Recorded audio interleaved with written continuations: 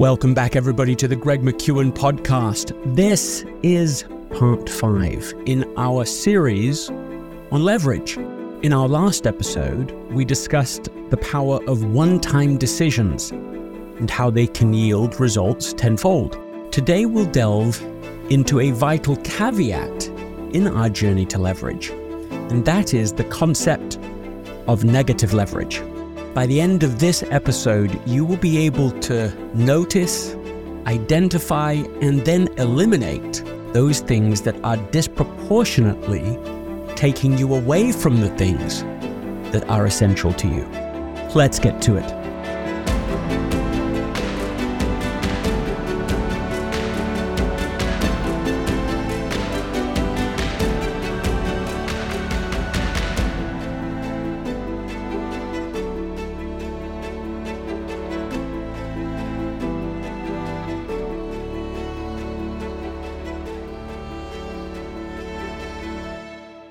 If you haven't checked out the Essentialism Academy recently, this is the perfect time to go and check it out. Go to essentialism.com. You'll see the classes that have been curated specifically for you to be able to help you to design a life that really matters and to be able to keep coming back like it's a disciplined pursuit to the things that are essential and to eliminate the things that are not, and to make it as effortless as possible to make that transition. Let's start with a personal story. I once signed up for an online service, thinking it was just $10 a month. Well, it was $10 at that time. But imagine my surprise when they shifted the price to $100 a month, every month, that was just on automatic renewal. And I hadn't noticed, so this had gone on for many months. This is a simple but classic example of automation, in this case, working against us. But when non-essential activities are automated, they can silently drain our resources from what's essential without us even realizing it. So what would you do in this case? You would just consider your subscriptions. They're easy to start, but often challenging to stop, and this passive continuation is a form of our subject today, negative leverage. You're leveraging your resources in a way that diminishes rather than enhances your life. That's the simple idea of it. Now, why are we taking a deep dive into this? Well, one reason is because I got an email from Rob Mangrelli. He's been listening to this podcast for a while now, and he's been listening to this entire series on leverage. He said, this got me thinking as to whether there are scenarios outside of finance where using leverage can be a negative, where using something intended to make things easier can actually backfire. He adds that he couldn't immediately think of non-financial examples of this, of where using leverage can go terribly wrong, but he wanted to ask whether this was a topic that I thought might work in this 10X series. And of course, the answer is self-evident. It's here, and we're talking about it today. He shared, which I think is helpful, and we'll put in the show notes, a memo written by Howard Marks. This memo was written about the volatility of the real estate market in the Great Recession, the ways that banks leveraged bad assets at such a high level that it left the entire financial system unstable. And his concluding statement about it is helpful both for that instance, but also for every other form of leverage that I can think of. He writes, leverage doesn't add value or make an investment better. Like everything else in the investment world, other than pure skill, leverage is a two-edged sword. In fact, probably the ultimate two-edged sword. It helps when you're right and hurts when you're wrong.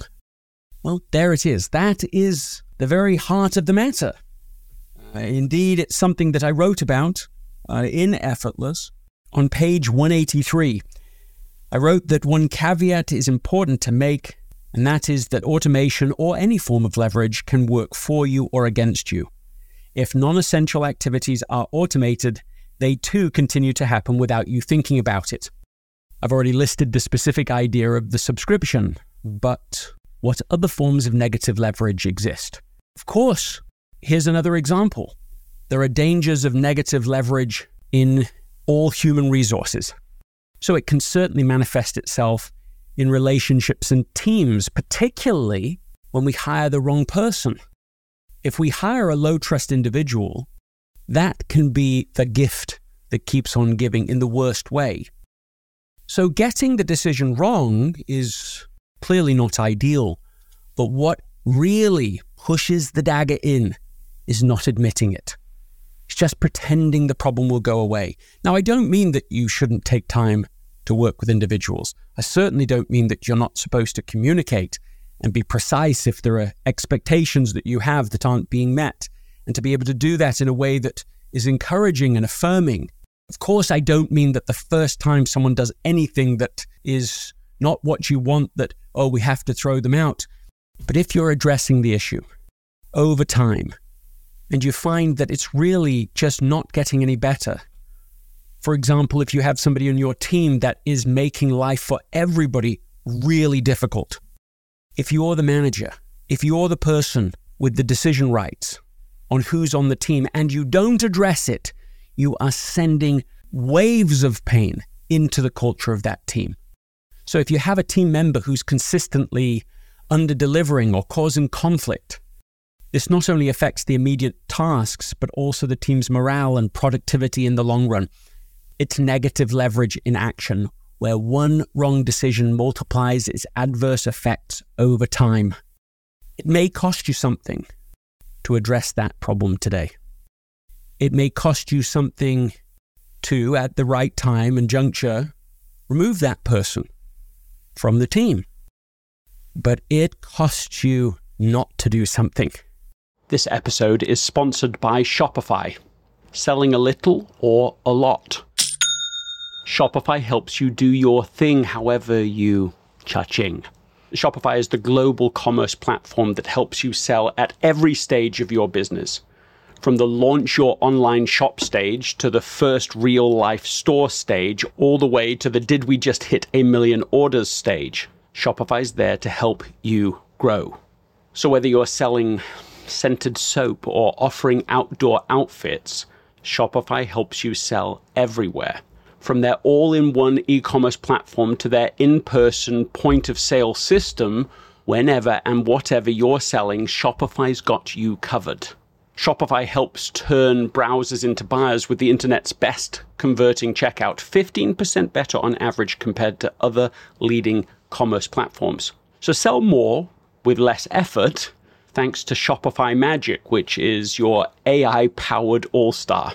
In my experience with every business that I have built, including this podcast, there are breakthrough moments, and those moments are often the result of finding the right partner. And I think that's a way to think about Shopify, because no matter how big you want to grow, Shopify gives you everything you need to take control and take your business to the next level.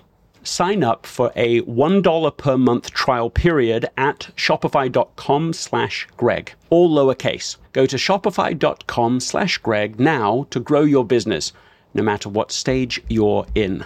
Shopify.com/Greg. This episode is brought to you by JustWorks.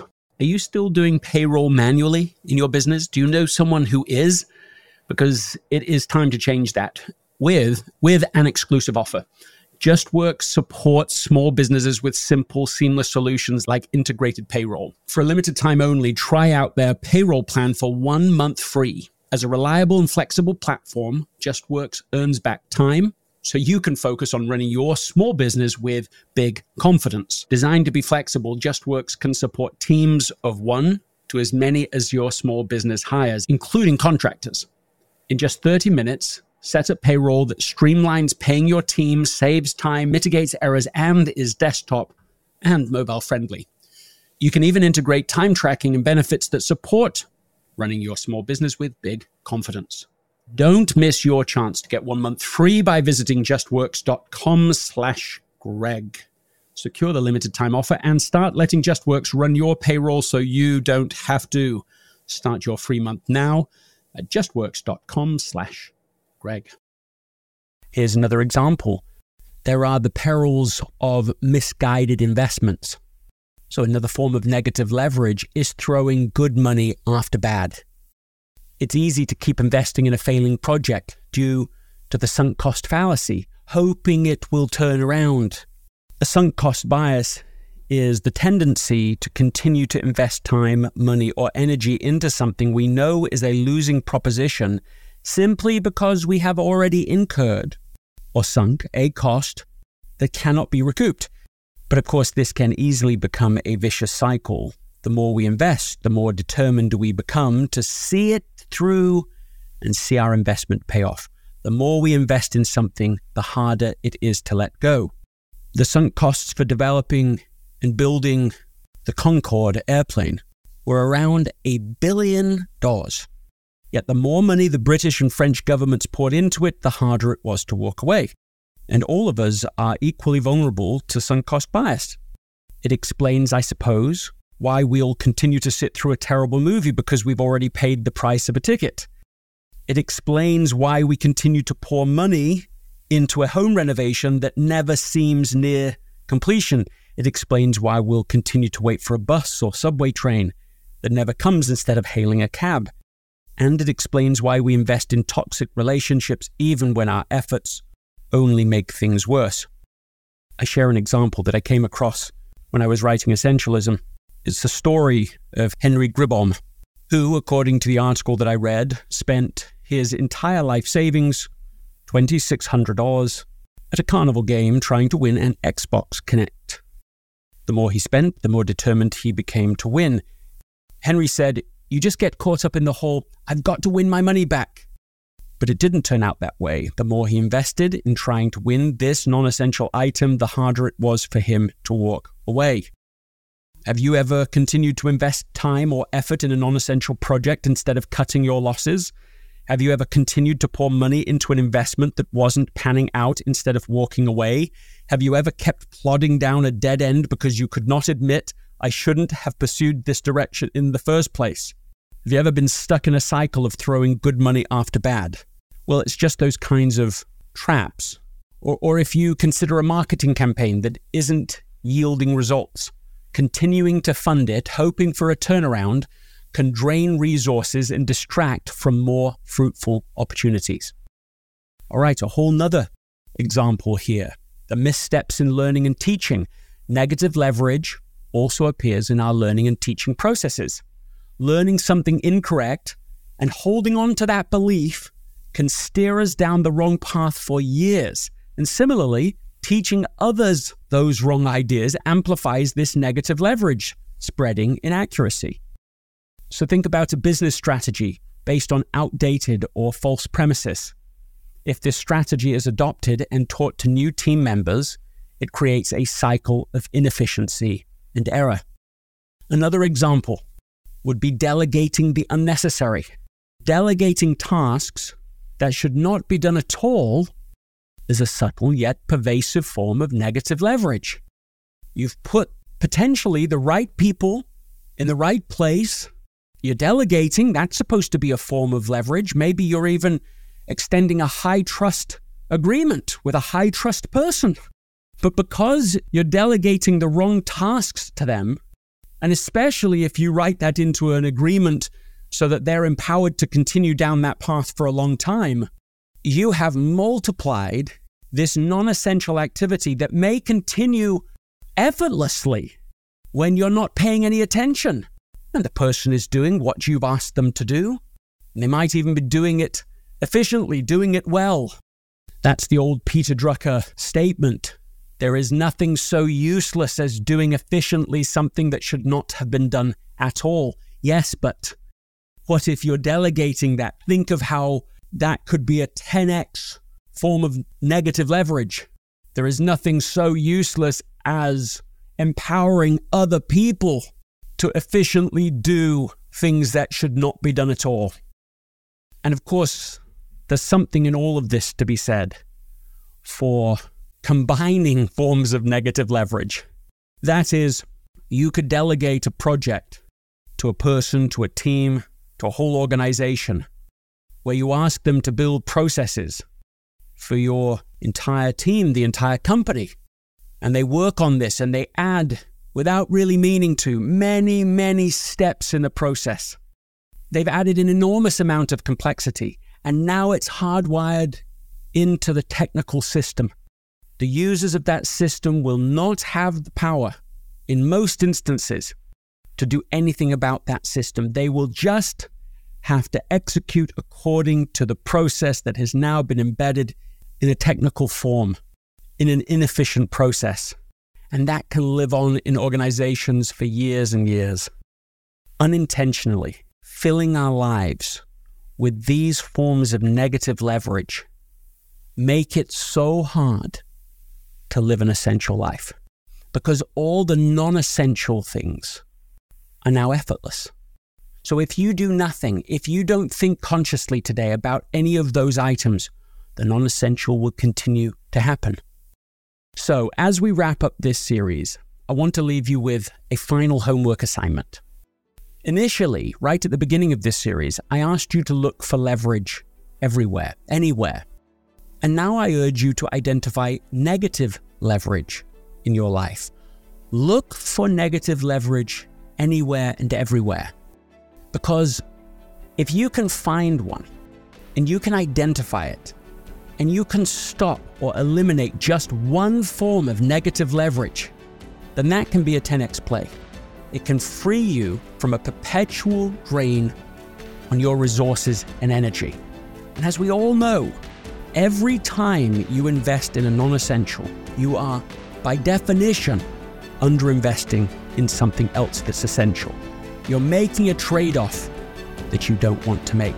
And if you build it into leverage, that can be going on in many ways, invisible. And I'm asking you to try to make it visible so you can do something about it. What is one thing that stood out to you in today's episode?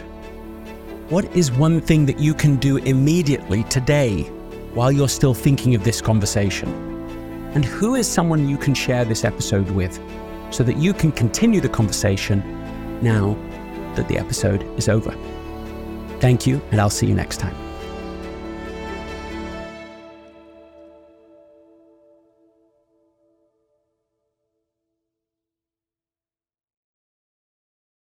This episode is brought to you by the Yap Media Podcast Network. I'm Hala Taha, CEO of the award-winning digital media empire, Yap Media, and host of Yap Young and Profiting Podcast, a #1 entrepreneurship and self-improvement podcast where you can listen, learn, and profit. On Young and Profiting Podcast, I interview the brightest minds in the world, and I turn their wisdom into actionable advice that you can use in your daily life. Each week, we dive into a new topic like the art of side hustles, how to level up your influence and persuasion, and goal setting. I interview A-list guests on Young and Profiting. I've got the best guests, like the world's #1 negotiation expert, Chris Voss, Shark Damon John, serial entrepreneurs Alex and Layla Hermosi, and even movie stars like Matthew McConaughey. There's absolutely no fluff on my podcast, and that's on purpose. Every episode is jam-packed with advice that's going to push your life forward. I do my research, I get straight to the point, and I take things really seriously, which is why I'm known as the podcast princess and how I became one of the top podcasters in the world in less than 5 years. Young and Profiting Podcast is for all ages. Don't let the name fool you. It's an advanced show. As long as you want to learn and level up, you will be forever young. So join podcast royalty and subscribe to Young and Profiting Podcast, or YAP, like it's often called by my YAP fam, on Apple, Spotify, CastBox, or wherever you listen to your podcasts.